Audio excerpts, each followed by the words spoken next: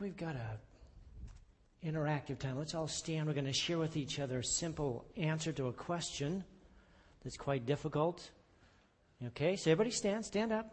I want you to talk to at least 3 people and tell them this. Why do you give to the church? Why do you give to the church? Tell them, why do you give to the church? You don't have to tell everybody about everything. We weren't supposed to get into dollar figures and exactly how much and your check's bigger than my check and those kind of things. We don't do that.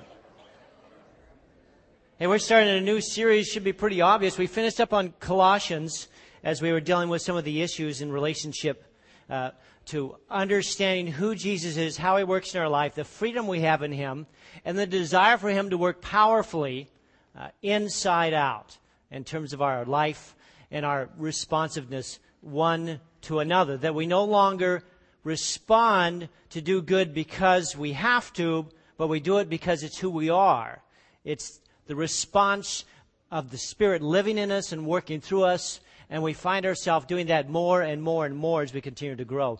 Today, what we want to talk about is an area that I consider so essential in your life, especially you younger couples, some of your older ones. If you haven't got this one yet, then you are suffering, and I'm sorry for you, but you can still start even this week in understanding how to deal with your finances. It is so incredibly important that you get a handle on this, because if you don't, you will struggle throughout your life until the day you die. Is that pretty strong? Yeah, this is such a big area. In fact, Jesus speaks more to this area than He does to prayer. He speaks more to this area than He does to faith. Jesus is so aware of your desperate need to yield to God in here that He just beats up on this area of life more than any other area that He speaks to. In Matthew chapter 6, which is the primary section, in fact, if you were to say, Pastor, what area should I look at in relationship to understanding the primary aspects of finances? I'd say, well, you're going to need to go to Matthew chapter 6. Where Jesus begins with an understanding of the struggle in our life in relationship to greed. Within this particular chapter, he starts out talking about issues that are hard to understand, because he says things like, there's a light within you, and if that light is quenched, how great is that darkness? And just in front of it, he's talking about the issue of finance. You say, what is he talking about?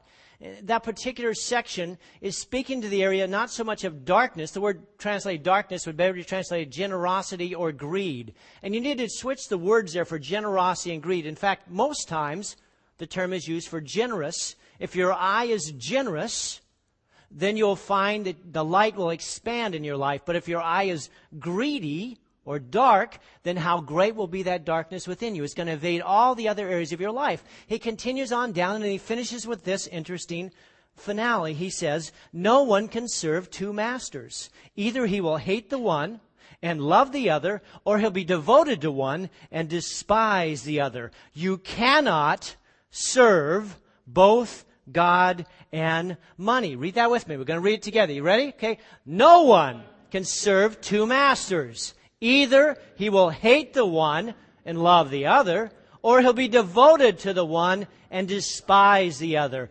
You cannot serve both God and money. Now, he doesn't say you may not, you should not. He says you what? Cannot. You can't do it. You will either serve God or you will serve money. And there's a distinctive clarification of that in your life. If you are serving God, then you'll find that generosity is a natural aspect of your life, and God will bless you on a regular, consistent basis. If you choose to serve money, you will constantly be enslaved in that service. Let's watch this fun clip called Money Rant. Notice the flip there. You see, the struggle that takes place in our life is that many of us are in financial bondage. We're in financial bondage. Instead of enjoying all that God has provided for us, we're either trying desperately to keep it for ourselves or trying desperately to keep it from everybody else. And God is trying to speak to us in relationship to this issue and saying, you need to learn. No, you need to be changed. You need to be completely transformed into a person of generosity, and only God can do that with your heart and your life. Only He can do it. Because it's not a matter of giving, it's a matter of responding in the manner that God wants you to respond. Many of you find yourself in financial bondage. Let me give you, for instance, some of you are thinking, man, Pastor, I'd love to give 10% of what God trusts me back to Him, but I just don't think I can do it. Or, I'd love to give beyond that, but I can't because there won't be enough money to pay my bills. And that is called bondage. It's called bondage. It's the love of money with no love coming back. It's the love of money with no love coming back. Have you ever felt like God was calling you to do something? And you said, I would really like to go to, and you fill in the blank, on this mission thing, on this. And I would accept that. I can't because I don't have what? I don't have enough money. Oh, really? I have heard that so many times from people. In fact, I've used it myself. Said, Lord, I'd love to go, but I don't have enough money. That is financial bondage. A young couple gets married. They want to start a family, but they turn to me and say, we really would like to have children, but we just don't have enough money. Yeah, and so therefore we're gonna wait, and maybe someday we're gonna be able to do this. Or we really believe children are a blessing from the Lord, but we just can't afford the blessing. Oh, interesting concept right there. But that's bondage. It's bondage. We have 2 kids, and we'd love to have 3, but we can't because we just don't have enough money. It's bondage. That is not a response that God desires to take place in our life. People say, well, my wife would give anything to be at home with the kids, but she just can't. She has to work. We both have to work. We don't have a choice. It's bondage. It's bondage. It may be true, it may not be true, but it doesn't have to continue to be true. God does not want us to be in bondage to money. You see, loving money is both painful and expensive. It's very, very expensive. Jesus said, your heart will be, say this out loud, where your treasure is. Your heart will be what? Where your treasure is. Now some of you say, oh no, He said, where your treasure is, there your heart will be. And I go, yeah.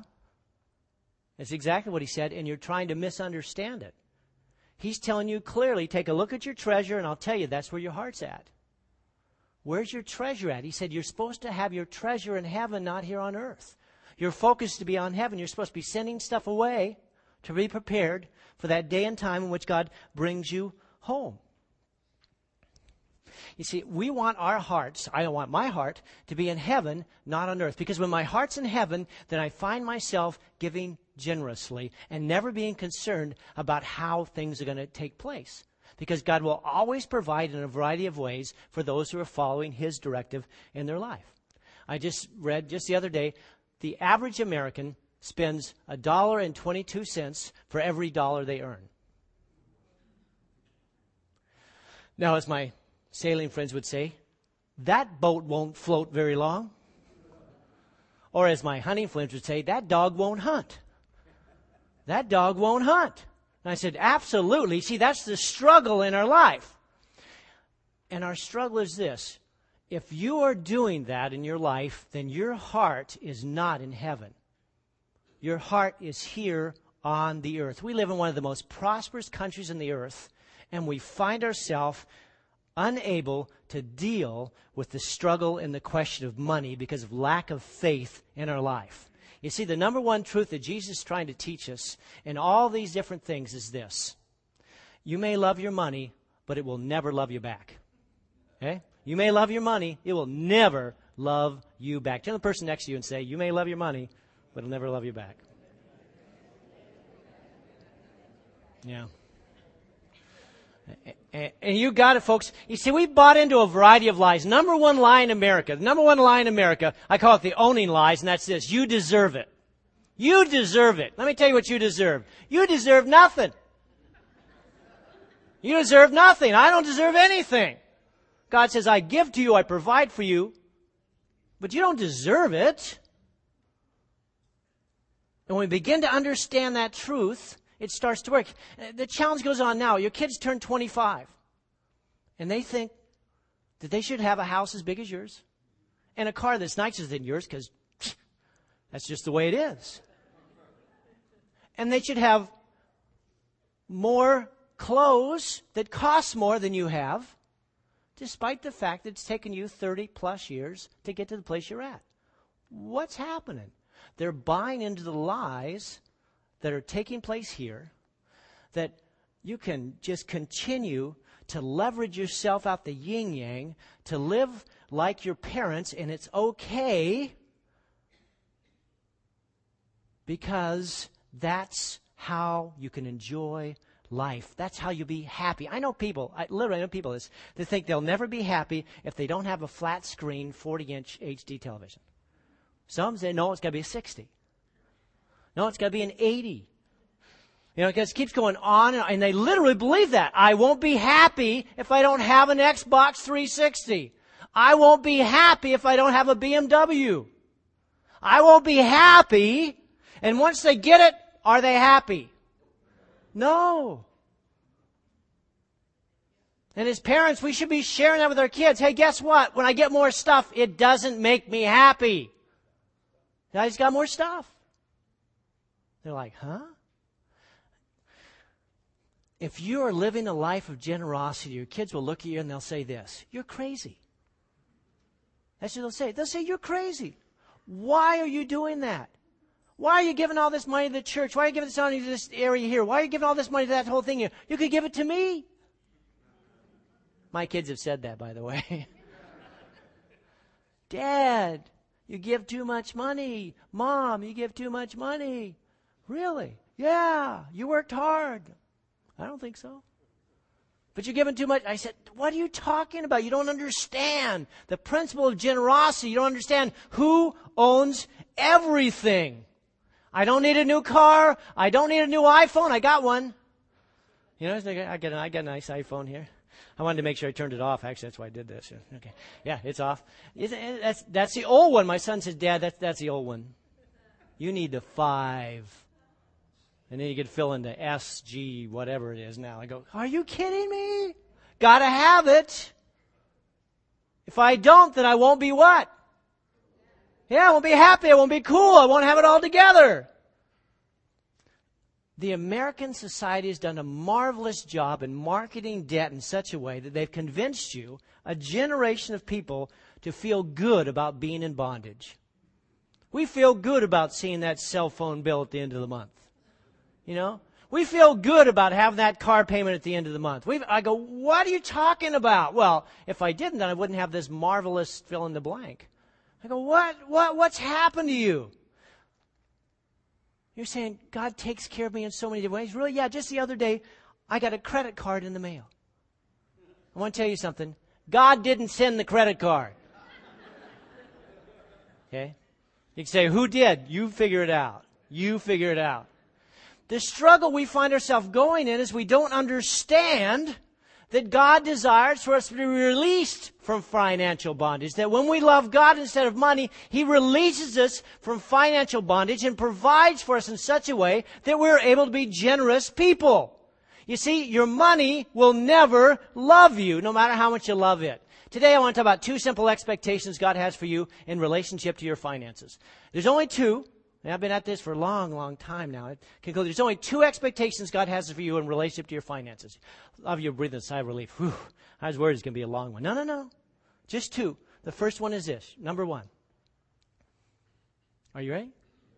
Number 1 thing God wants you to understand. Okay, and that's this. God owns it all, and you're the manager of His business. It's the number 1 thing. God says, I own it all, but you're the manager of my business. God gives each one of you the opportunity to be a manager for His business. Some of you say, well, I've got a business. I've got a business. Let me tell you this. All of you have a business. Every one of you have a business. And God has put you in charge of that business. Jesus taught this over and over and over again. But 2 specific parables, He talks about this. Number 1 expectation, that God is in charge of your finances must be. The first is the parable of the shrewd manager. It's this weird story. The first time I read it, I went, what are you talking about? Here's how it goes. Jesus told his disciples there was accused of wasting. A manager was accused of wasting his possessions. And the owner calls him in and he says, what is this I hear about you? Give an account of your management, because you cannot be manager any longer. And the manager said to himself, what am I going to do? My master's taking away my job. I'm not strong enough to dig. I'm ashamed to beg. I know what I'll do. When I lose my job here, people will welcome me into their houses. I know exactly what I need to do. So he began to call in each one of his master's debtors. And he asked the first one, how much do you owe my master? And he said, well, 800 gallons of olive oil. And the manager says, just take your bill, sit down quickly, and make it 400. Wow, cool. So he did. And he asked the second one, how much do you owe? He says, 1,000 bushels of wheat. He said, take your bill and make it 800 bushels of wheat. The master commended the dishonest manager because he had acted shrewdly. For the people of this world are more shrewd in dealing with their own kind than are the people of the light. I tell you, and here's the principle, use worldly wealth to gain friends for yourself, so that when it is gone, you'll be welcomed into eternal dwellings. You'll be welcomed into eternal dwellings. Now remember, only relationships last forever, and so that's what he's talking about. Only relationships last forever. Relationships continue on to eternity. When we die and get rid of this body here, we gain a new one, and our relationships continue. So some of you think you're getting rid of that person. Probably not. Yeah. Guys, why don't you turn to your spouse or your friend next to you and say, I'm going to be with you forever. Okay? Yeah. Forever? Forever, as they put it there. Jesus said you need to make friends with your money. He said the guy was wasting his money. Now, easy enough, he didn't say he stole his money. He didn't say he did a bad job. He said he was wasting his money. And when he said he wasn't wasting his money is when he did what? He made friends with it. Because you see, the manager wanted him to be making friends with his money all along. The owner wanted the manager to be making friends all along with his money. I want people to be made friends with the money. I'm not trying to get you to make more money. I'm trying to get you to use my money to make friends with. God gives us all kinds of money. And he says, if you make friends with the money that I give you, I'll give you more. If you don't, I'll give you less. In fact, I'll remove you from your management position. Smart guy. Jesus says this guy was so smart at the end, understanding how important it is that we use our money to build relationships. And he ends with our primary verse, if you continue on with that we use today. And that is, you cannot serve God and what? Money. We're kind of going, you mean he's saying, yes, that's exactly what he's saying, that when we serve God, we use our finances to build friendships. Second parable. It's found in Matthew 25. Matthew 25, verses 14 through 30. I'm not going to read this one. It simply goes like this. There's a group of guys put together that the king turned to, and he gave each of them different talents according to their ability. One he gave 10, one he gave 5, one he gave 3, one he gave 1. Each one of them went out. They took the money and it said they invested it. That's why I call this the parable of the shrewd brokers. They invested their money. He said the result of that investment, the first guy come back and said, Lord, you gave me 10, here's 10 more. And the Lord says, good job, well done. Great job. I'm going to put you in charge of all kinds of things. He turned to the next guy who did 5. He said, Lord, you gave me 5, I made 5 more. He said, great job, good investing. Next one, 3, he made 3 more. Good job, great investing. All of them got high fives. Everybody's excited. And the last guy, he said, gave 1 to, he said, Lord, I knew that you were tough. You were tough in relationship to finances. I was really scared about using this, so I dug a hole and I put it in it, and here it is back to you just like you gave to me. Yeah, and God said, you no good, terrible, rotten, mean, despicable. He's not using those exact words, but some worse ones in actuality. And he says, how dare you? You knew who I was. You knew what I required of you, and you chose not to invest this. You're out of here. You're done. In this case, you'll be cast into hell for the rest of your life. That's pretty heavy. I'm going, oh, Lord, you're not telling me. No, he's not telling you that. He's trying to make a point. The point is, it's a simple point. God gives you finances to invest. You need to be faithful in investing God's finances. It's as simple as that concept. He says, you have gifts and talents and abilities and understanding. And God expects you to use those, whether they're 10 or 5 or 3 or 1, in accordance with what He's given you. Use them appropriately. Invest them. Don't be frightened. Invest them. And God will ensure that you win. Now, this is the interesting thing. And I've seen this over and over in my life. And I'm getting older now. Okay, I just turned 62. So I'm getting older, and I could have guy after guy up here who could come and share with you the same truth. And that's this. God will always make sure, even with your mistakes, that you're taken care of if you're committed to following His directives and using the finances. You know why? They're not my finances. It's not my money. It's God's money. I'm simply getting to use it. It's a wondrous, wondrous opportunity I have to be used by God with my finances. And God says, Leigh, I want you to invest the gifts that I've given you. However big they are, however small they are, be faithful, not fearful with my finances. Now, for both of these, the truth shared in this parable is very, very simple. And it's a simple truth that we brought you out here, and that is that God is the owner of all you have. Say, God's the owner of all I have. I hope you believe that, because if you do, it'll change everything in your life. God's the owner of everything I have, but He chose you to manage it. That's how much God loves you. Say, I chose you to manage it. He said, you're more than capable. I choose you to manage it. I would not choose my son to manage my finances. Okay? Wouldn't happen. I go, no. That'd have to be a word of God from heaven itself. Leigh. Otherwise, not happening. But God turns to me and says, Leigh, as inadequate as you are, as dumb as you are, I'm going to use you. I'm going to use you to manage my finances. I went, wow, Lord, that's cool. He says, yeah, and I always have inside information. God always has inside information, and He decides what I need, when I need it, and how I need it. He says, you're to manage my finances. I will take care of you, and you must grab a hold of that principle. You're the manager. God's the owner. Turn to the person next to you and say, you're the manager. Yeah.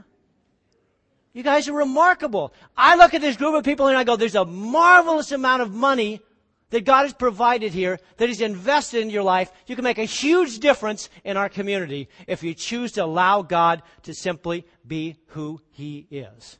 Is Chris around here? Did he come over here? Yes, he is. I'm going to ask Chris to come up, and he's going to share just a little bit about how it has affected his life when he discovered this simple principle that he was not the owner of his finances. Get that mic right there. Turn that. It's already on, it sounded like. Is this on? Yep. Awesome. Okay, so I could spend all day talking about this, so I'm going to try to keep it brief. Okay. You're good, buddy. I have no idea. He's good. When I was a kid,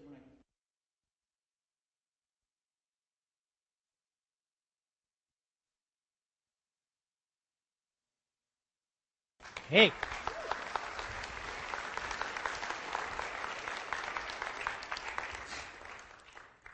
Now, this is what happened. Chris changed from a greedy guy. He's my son-in-law. You don't know that.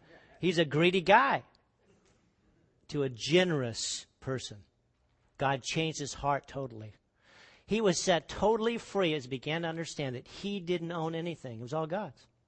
It wasn't his responsibility to hang on to ownership. It was his responsibility to manage it. Now get this. Not only has his finances changed, Chris has gotten so good at this, I send all the young couples to Chris now. They come and talk to me, Pastor Leigh, how are we going to do this? I say, let me give you this number. I want you to talk to this guy. And if you will do what he tells you to do, you will change everything. God will change everything. And they're like, really? And I said, absolutely. But if you don't, then nothing will happen. If you continue to do what you're doing now, you'll continue to receive what you're receiving now. You have to make a complete and total change. You have to say, God is the owner of all I have, and I'm the manager. Say it again. God is the owner of all I have, and I am the manager. If you can believe that truth, let it take place, you will be set free from money's grip. You'll be set free. And suddenly, you'll be able to live with your finances and your family. You'll find your faith growing. You'll find friends around you who are really your friends. And you'll find yourself going on a regular basis, Lord, I don't know how this is working, but it does. I get Bob Maybaum up here. He'd say the same thing. I don't know how it's working, but it does. The more I give, the more the Lord gives back for me to give more. And that's the principle that Jesus is trying to teach us. God owns everything. I am simply the manager of God's business. Now, God loves to reward faithful business managers. But I need you to get this next step, though, and that's this. God expects you to have a business plan. Now, some of you think, I'm just going to do this. I'm just going to live life high and mighty. And I go, you did not read the Scriptures. You did not understand something. God told me, now, Leigh, you're the manager, and I expect you to have a business plan, Leigh. Monday morning, show it to me. Show it to me. What? Yeah, I expect a budget. I expect cash flow. I expect you to show how they're supposed to get from here to here. I expect all those things to be laid out, and when they're all laid out, then I will take care of it. But you have a job. You're the what? Manager. I'm the manager. It's a difficult job at times, but a great job. Proverbs 21:5. God expects you to have a managing plan. It says the what? Was it the what? Plans of the diligent lead to what? Profit. As surely as haste leads to poverty. Got to have a plan. Planning. Seeking God leads to prosperity, blessings, and profit. As surely as haste leads to poverty. So you need to have a simple plan. Take a quick step back here. I'm going to take a quick step back. Okay, we understand that God given us a business. And you start thinking according to God's business plan, the vision that He'll give you. He'll give you a vision in relationship to how you're supposed to manage the money that God provides you with. Okay? So I'm going to give you, for instance, I'll throw a scenario out. So you find yourself and you get offered a job in a different city. And they said, we want you to move over to Anaheim, and we will pay you $120 extra a year. How many of you are moving? Good. Yeah. See, not happening. Okay, so they up it up a little bit, and they said, okay, now, instead of that, we will pay you $10,000 more a year. How many of you are moving? Okay, you're getting better now. Somebody's saying, okay, we will pay you $25,000 a year more than you're making now if you move to Anaheim.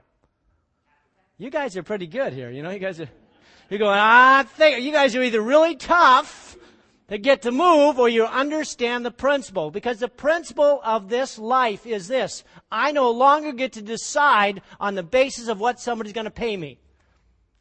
I had a brother ask me early on. I was in Sioux Falls, South Dakota. I was ministering at a church there.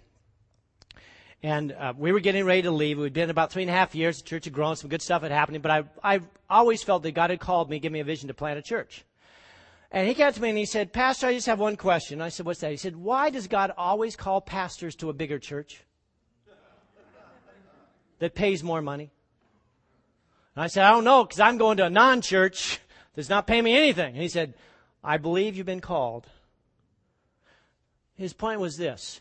Are we living according to the business plan that God has set before us? The vision that He's given us? Because if we're not, then we're loving money, not God.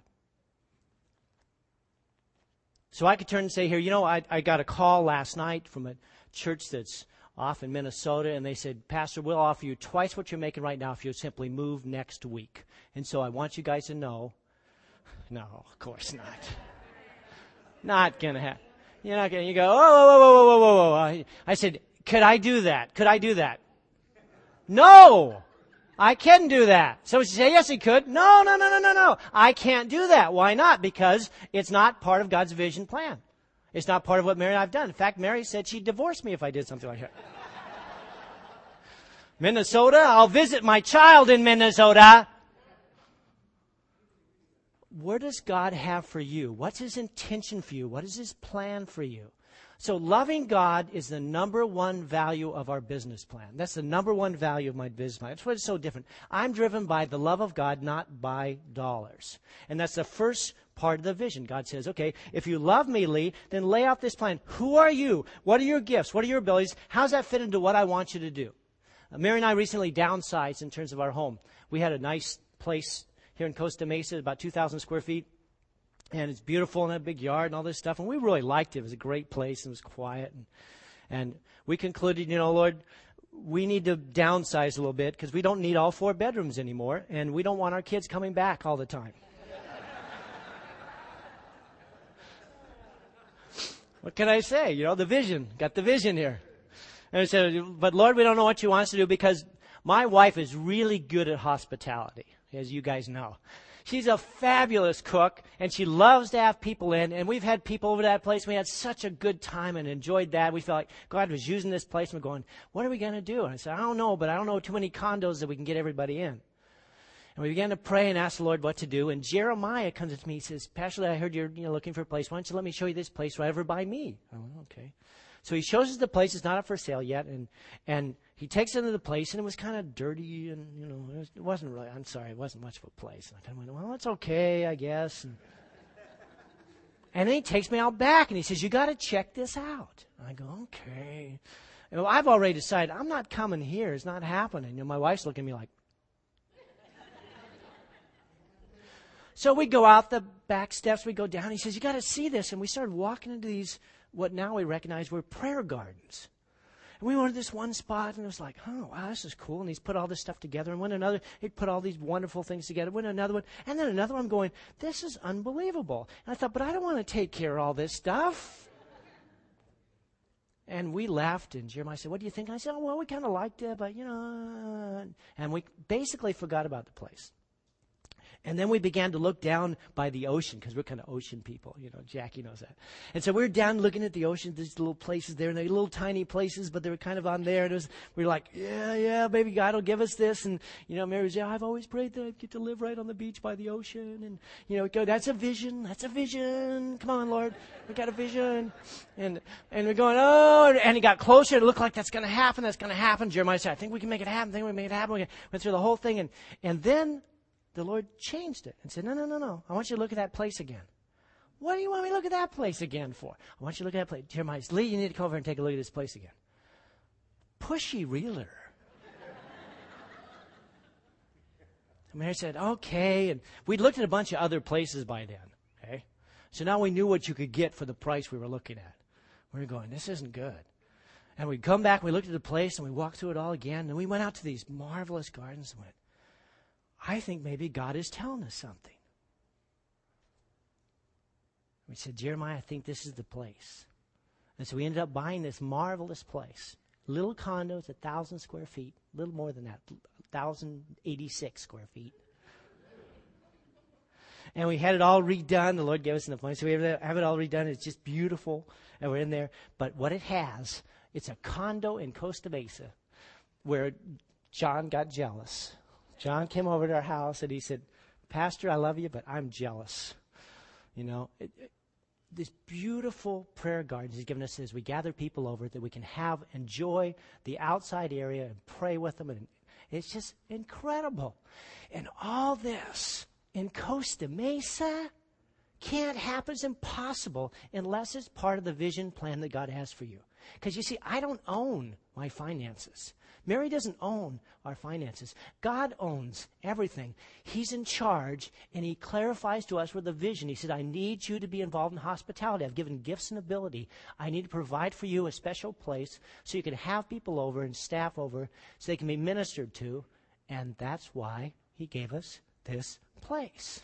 Loving God is the number one value of this business plan. And so God tells you what you're to buy, when you're to buy it, how you're supposed to buy it, and how you're going to buy it. God will tell you as you listen to his voice. And you're involved in the process of simply saying, God, I love you, and these things here, show me what it is. You've got to have a vision for your finance. You've got to define the vision. You need to seek God as the ruling partner. And then instead of making selfish, financially motivated decisions, you start making decisions based on the vision that God has given you. I'm going to ask the band to come up because our time is kind of closing up together here. And I have so much more to share. We're going to be in this series now for the next 3 weeks. And your life will be changed as you understand all that God has for you. But you have to listen to God and begin to manage your finances in such a way that the difference is seen. The scripture says it like this. Free yourself like a gazelle from the hand of the hunter. Free yourself like a gazelle from the hand of the hunter. And he's talking about debt. In relationship to debt, you need to free yourself like a gazelle. Oh, see what's going on here? That gazelle is light, doesn't have anything holding it down, and it's getting out of the way. And that's what God is saying. You're being grabbed by the line of greed because you've allowed yourself to be weighed down with debt, and you're going to go down, and it's not going to be pretty. And you're going to come to my office, and you're going to be crying, "Oh, Pastor, I don't know what happened." You want me to show you what happened? I'll show you what happened. It won't take very long. I won't do that because I love you. And I just want to cry with you, and I feel bad for you. But what I really want to tell you is, okay, here's the finance series. Start listening. And the next thing I do, every time I say, I want you to go over and talk to Chris Shergi. Yeah, right, Ivy. And he will help you understand that God is in charge of your business. It will free you emotionally and spiritually, and you'll begin to understand what God has for you. Debt reduction is always better than profit expansion in your life. And you need to understand very simply that God desires to teach you how to be a proportionate giver. And I'm not going to get into that teaching right now because it's a wonderful understanding. We're going to go to it next week. We'll touch on it there, and we'll begin to develop this thing. So some of you have outlines of going, "Pastor Leigh, I'm not filling all the blanks." I know, it's okay. We're going to help you fill in the blanks next week in these things here. But God looks at each one of us simply in this way. He looks at what we keep, not what we give. God says, the vision that I've given you is so you can understand. I look at what is it that you want me to keep? Why do you want me to keep it? Where do you want me to give everything else so that you might build a kingdom on this earth through me? Man, how many of you want to be debt-free? Some of you already are. The rest of you want to be. And I want to pray for you right now. So bow your heads. I'm going to pray for you. Father, we thank you so much that you are a God who owns everything and desires to pour into our lives. Not so that we can have more, but so that others might benefit from how you work in our lives and pour it out unto theirs. You want us to understand this wondrous truth that it's only in giving that we gain. It's only in dying that we live. And so, Lord, today, I'd ask that you might change the hearts and the minds of people here today about managing their wealth. That you would help them to overcome this debt-infected structure. And you'll teach them how to get away and set them free. Thank you, Lord, as you do it. For we ask it in Jesus' name. Amen. Okay, last thought. Last thought, ABCs. Some of you people here, some of you, I know most of you, there's a few of you that haven't come to the place where you've admitted that you're a sinner before God, that you desperately need to believe. You desperately need to believe that Jesus can set you free from that sin. That he can remove the penalty of debt that you owe because of his death on the cross for you. And you haven't yet come to that place where you said, "Lord Jesus, I just confess I need you as Lord and Savior. I don't understand what it is, but I ask today that you might come in and cleanse me from sin and give me new life as only you can." And if you haven't prayed that prayer, I encourage you, boy, do it now. Don't wait. Do it now. And then share with those around you that you've had that opportunity. And if you already know it, talk about other people about the simple truth that Jesus can set you free. Father, thank you for this chance we've had today. Now, as we take a financial gift for you, take an offering, we've set aside these funds for you so you can use them to build your kingdom. Build it. Do marvelous things as only you can. Thank you. For we asked it in Jesus' name. Amen.